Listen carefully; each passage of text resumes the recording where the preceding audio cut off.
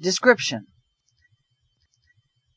Karl Marx was named as the father of socialism, advocating equality for all, sought tribalist rights to operatives, and that there were state-owned enterprises to private lives, of which profits are distributed to society for the welfare of all.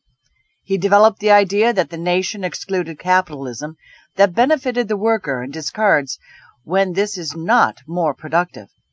It established the principle of more value, where knowledge should have the real value because the worker, the knowledge retainer and less renumbered, and the company sells products and raises profits.